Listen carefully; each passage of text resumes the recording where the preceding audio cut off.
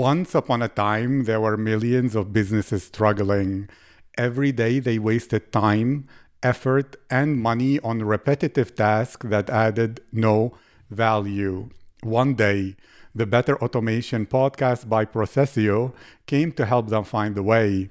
Because of this, these businesses save time, reduce costs, innovate, and make better decisions. Because of that, these businesses grow, scale, and use human creativity to change this world. Hello, my name is Aziz, and I'm your host at Better Automation Podcast by Processio, where I interview the world's top experts and share their very best ideas on how to improve automation in your business, processes, and life. My guest today is Barkin. Ian is an entrepreneur, founder, investor, LinkedIn learning instructor, and speaker on all things future of work. His LinkedIn learning classes have been seen by 200,000 digital citizens, and his book, Intelligent Automation, has helped introduce people worldwide to the concept of automation for gain and automation for good. Ian, how are you today? Aziz, I'm great. Thanks so much for having me on the show. It's my honor. It's my privilege. And I'm really curious about what's going on your mind these days, because I'm sure it's something fascinating. Is there an insight that you're thinking about a lot? Is there a problem that you're seeing a solution for, or a question you keep on hearing again and again that you have some interesting answers for? You've set the expectations way too high that you're sure it's going to be fascinating. Let's see if you think it's fascinating. I will tell you what I'm fascinated about. And you mentioned I've had the good luck and fortune of being in the right place at the right time for several different waves of technology introduction and then impact on the way we do things. I first found that in the ERP space, and then in the Internet of Things space, and then most recently in the robotic process automation and intelligent automation space, starting about 10 years ago. And it was fun because it was raw, it was exciting, the promise of impact was high. And so we used to always talk about how robots could truly help transform enterprises. They could be that catalyst for digital transformation. The challenge was, and I saw this often when I was talking to the media, a lot of journalists would ask me one of two questions. They would ask me about the potential of AI, and usually alluding to general AI, just magic. It can do anything. But the second most prevalent question they always asked was about the impact on us. Were our jobs doomed? Would we have a sort of dystopian future in which there was no more work left for people because the robots were doing all the work? What's so fascinating is, as a result of several different dynamics, COVID certainly being one of them, and an unleashing of ability to work virtually all over the planet, we've now run into a situation where the problem is not, in fact, there aren't enough jobs for the people, but 180-degree difference, there are not enough people for the jobs. We are now in a heavy narrative that's impacting all growth of there aren't enough people for the jobs. And there are lots of different types of jobs. There are jobs like food service and home health care. Those sorts of jobs aren't enough people for them. And some of it can be attached to incentives and pay that was happening during COVID for good reasons to help people survive. But then the other angle is also the white collar jobs, the services jobs, the jobs of the future. There aren't enough people with the digital talent to play a role in that digital transformation. And I'll wrap up because I know I'm going on long with this point, but ultimately, we've all been so excited about the huge impact digital transformation is going to have on enterprises all over the world. The only problem is we don't have enough folks to make it happen. And that really falls on our understanding of the skills that they need, our investment in the trainings necessary to upskill everybody, whether you're a kid coming out of university or you're 30 years in the workforce. We're just not giving people the right skills to contribute to the potential impact digital transformation can have. And that's why all of the narratives now are that like 75% of digital transformations fail. It's not because we don't have enough robots. It's because we don't have enough people. And that's my answer. I love this. I really, really believe in this. And I have so many questions, but I'll begin with a very basic one that I'm sure if someone is hearing this for the very first time, they will think, as all humans do first, WIIFM or what's in it for me. So let's say, okay, there are not enough people to do digital transformation. How or what do I need to do to upskill myself so that I'm one of the people who will be in demand, in need for the long term as someone who can contribute and be part of this digital transformation? Great question. And again, it's inherent on companies, employers, universities, any educational system to also contribute and say, what do we need to do? But you're absolutely right. What's in it for me is an important dynamic and force here.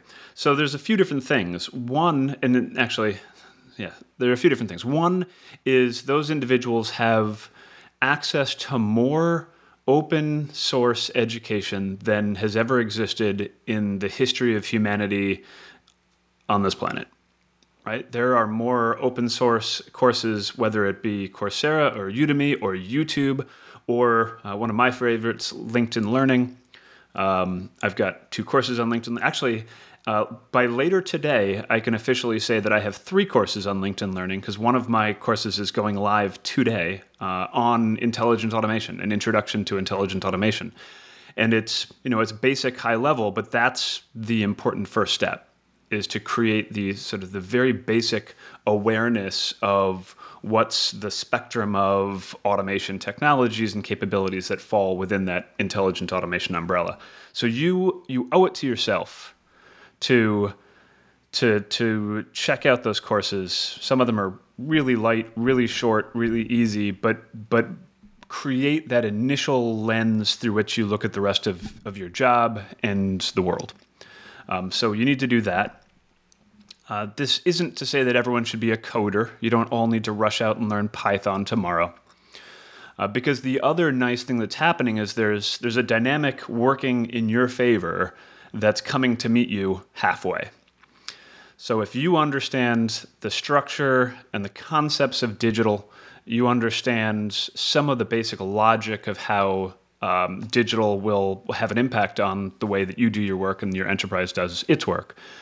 There is a movement supporting these digital citizens around low and no code software. Companies like Processio, actually, where the technology is coming to meet you where you are. So you don't need to know Python. You just need to understand the problem you're trying to solve. And there are more easily usable sort of visual drag and drop tools that heavily rely on APIs, like connectors that exist, so you don't have to make them yourself, sort of thing.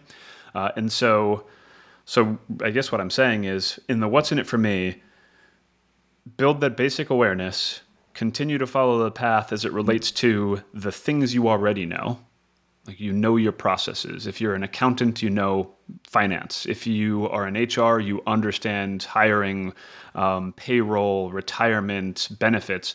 So those are harder to learn. So figure out how this new digital awareness matches to your core strengths and in your career skills. And then play a role being a champion within your own enterprise. Help them be aware of this as well, because then it makes you an innovator, you a change agent, which is a set of skills that are highly in demand. So I'm assuming at that point, then you become a great deal more valuable both to your current institution and to any place else you want to go to. Remember, not enough people, so the job market is really tight. So there's going to be continued movement.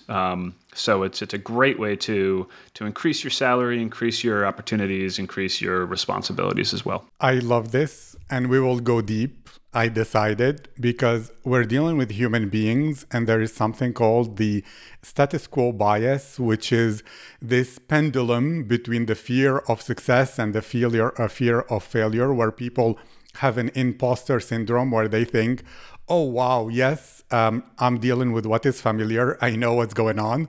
But what if I'm not good enough to learn those skills? What if I learn those skills and then I succeed more than I can handle, and therefore people come to me for answers and I don't have the answers? What if I fail? How to deal with failure? I know it's a lot. Humans have this convoluted psychology inside. So let's say, okay, I'm a normal human being, and I remember one of the best books I read is Why Therapy Works, which is an analysis, I think, by an Italian psychologist of why therapy works. And his first point was that low self-esteem is the initial state of all human beings. So dealing with facts that they are, let's say someone understands, yes, I see the logic. Yes, people, if I develop these skills, I will be in demand. But what if I'm not good enough? What if I have an imposter syndrome? What if I will fail? How can I deal with that failure? How can you tell someone something that will motivate them in a way either to understand that be humble and be vulnerable and let people know your limitations, or take risks and fail, because actually failure is learning and you're an educator and that's how you learn, or whatever you might say. How can you encourage people so that psychologically we are also giving them that engine for them to move forward? That is a huge question and one I've never been asked. So I do think, imposter syndrome is, everybody has it. If they don't, then there's something wrong with them. Then they're too confident.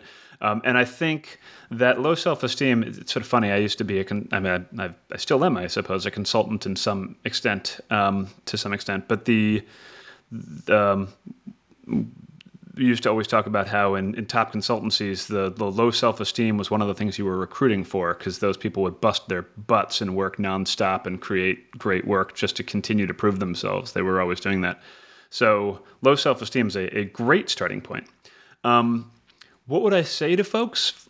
I guess throughout my career, the times I've learned the most, the lessons that have sat with me and had the biggest impact were the times where things didn't work, the times where things were harder, the times where I failed.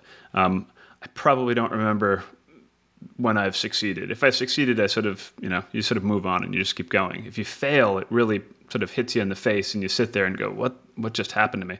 And that's when you reflect and learn. So it's one of the greatest things you can do. It's not like don't be afraid of failure. It's like seek it out, right? Because it will teach you more than anything else that you do. And how costly is it? I mean, we're not talking about sort of life and death here. We're talking about tinkering with tools and deciding whether or not you're comfortable with them. We're talking about trying to innovate and be sort of a change agent within your realm of and sphere of influence. Awesome. That just makes things more fun.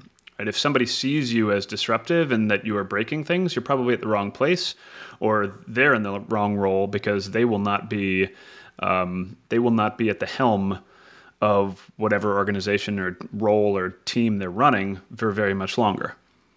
Because digital transformation is about disruption. Disruption is about trying new things.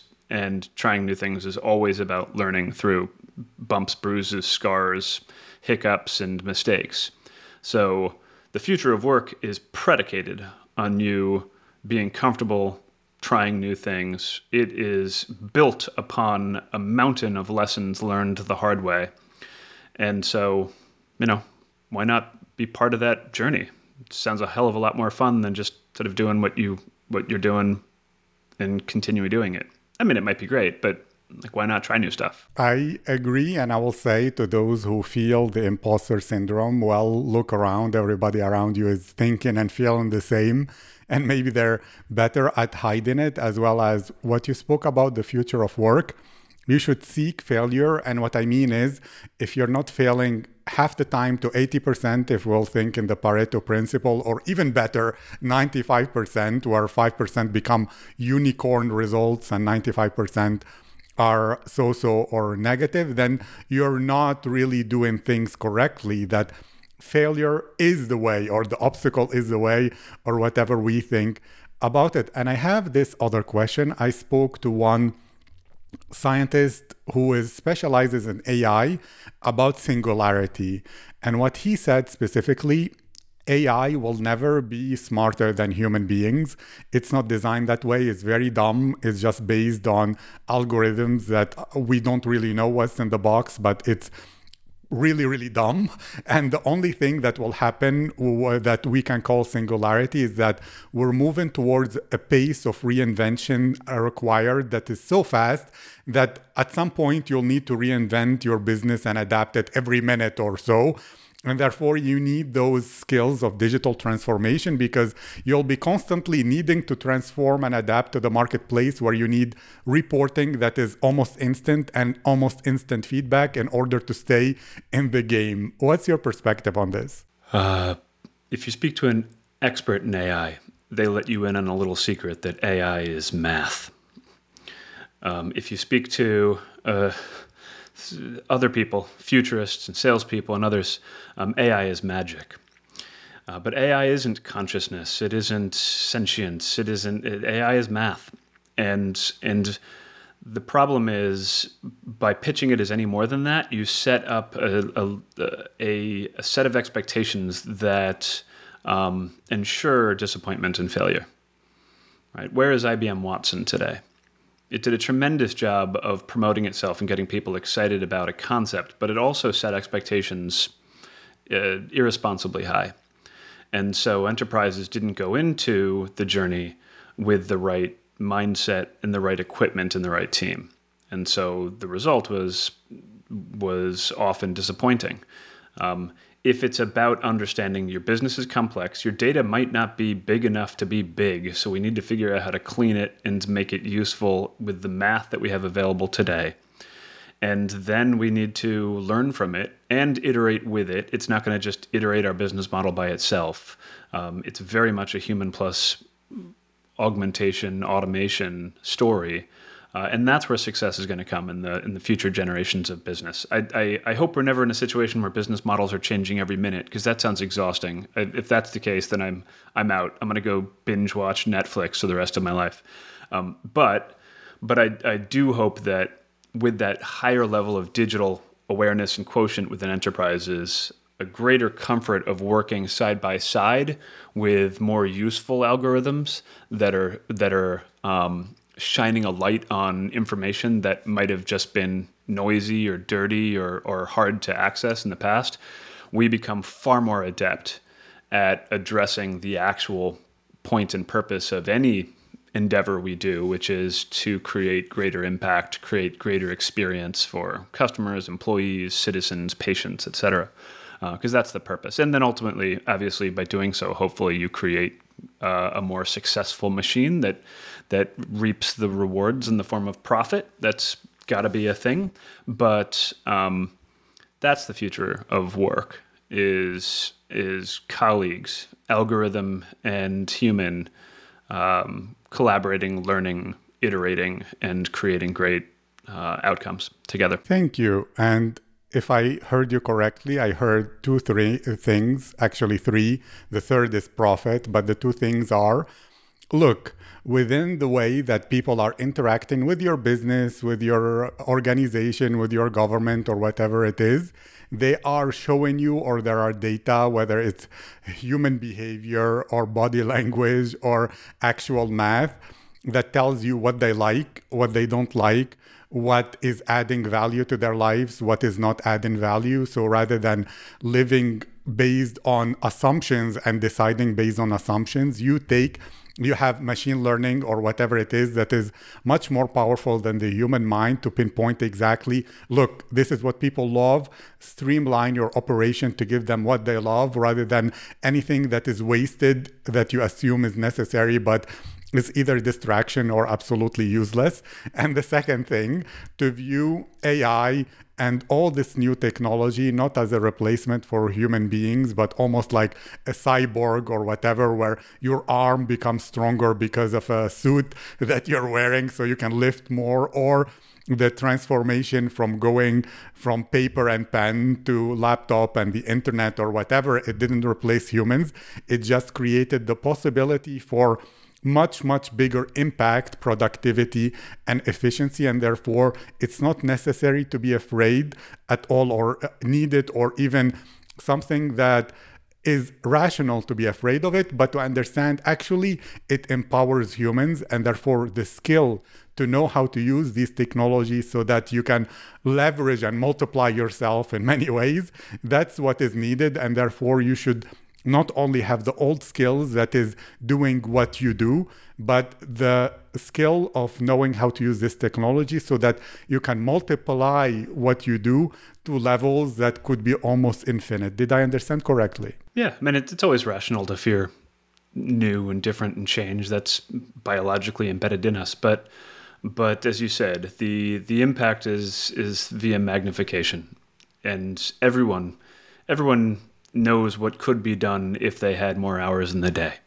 And this gives you those more hours in the day. And this allows you to really harness, especially in sort of enterprises and process areas, it gives you the ability to harness your process understanding, your customer centricity, your strategic mind to make better happen. Thank you. And I love you mentioned how fear is rational.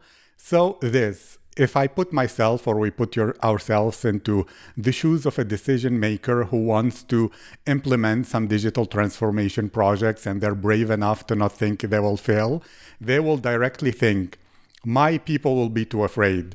My people will resign, revolt, whatever it is. And it's actually a big factor that maybe some people don't look into, that if you're changing the processes of how things have been done, that requires the brain to readapt and use a lot more energy, which it resists. It likes habits and pathways that are already well worn and well used, rather than pioneering paths that have not been crossed before. So how to create that change while reducing either the fear, the resistance, or the unpleasantness of change for employees who might not have that owner or entrepreneur mentality of going through uncertainty and taking the risk. They prefer safety, predictability, and that the past continues into the future. It's fine to want that.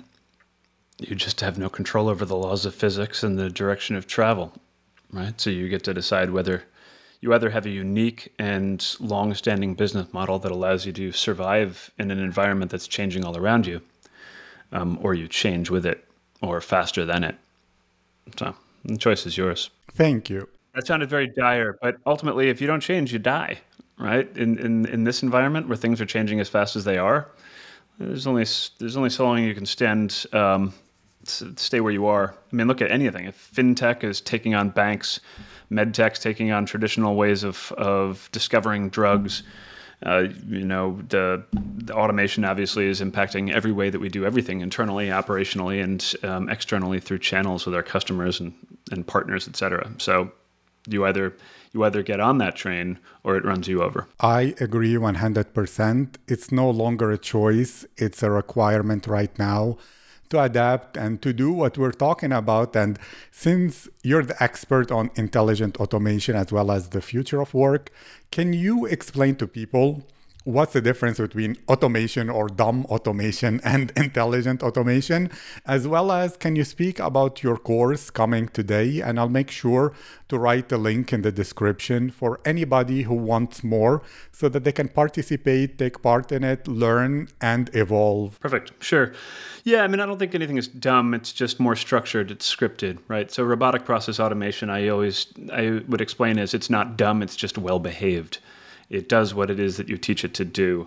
Intelligent automation opened that sort of the spectrum, the aperture opened up, and so intelligent automation as a category includes more of what we would interpret as the cognitive tools. And that's with a lot of machine learning, more of that math that we spoke about, a capability to understand, interpret language, so voice recognition, to interpret and understand images, both static and moving. So we're talking about character recognition and progressively more into intelligent data processing, interpreting videos, etc. So all of those elements, and then ultimately the power of intelligent automation isn't any one of those discrete components, it's the collective. It's the combinatorial innovation that comes from putting some of those pieces together, and the multivariate equation of using intelligent data processing and then chat and then RPA and then some data mining and machine learning, all informed by process discovery, et cetera. So it's just putting all those pieces together to solve a bigger end-to-end problem and to create more impact. So that's really the intelligent angle of it. Is it's the combination of those higher order algorithms and math that make for better solutions. So that's that, and so that's what the book covered. It was just helping to define what this means, so enterprises can start to noodle on it and start to take their first steps at exploring it and its potential for their enterprises.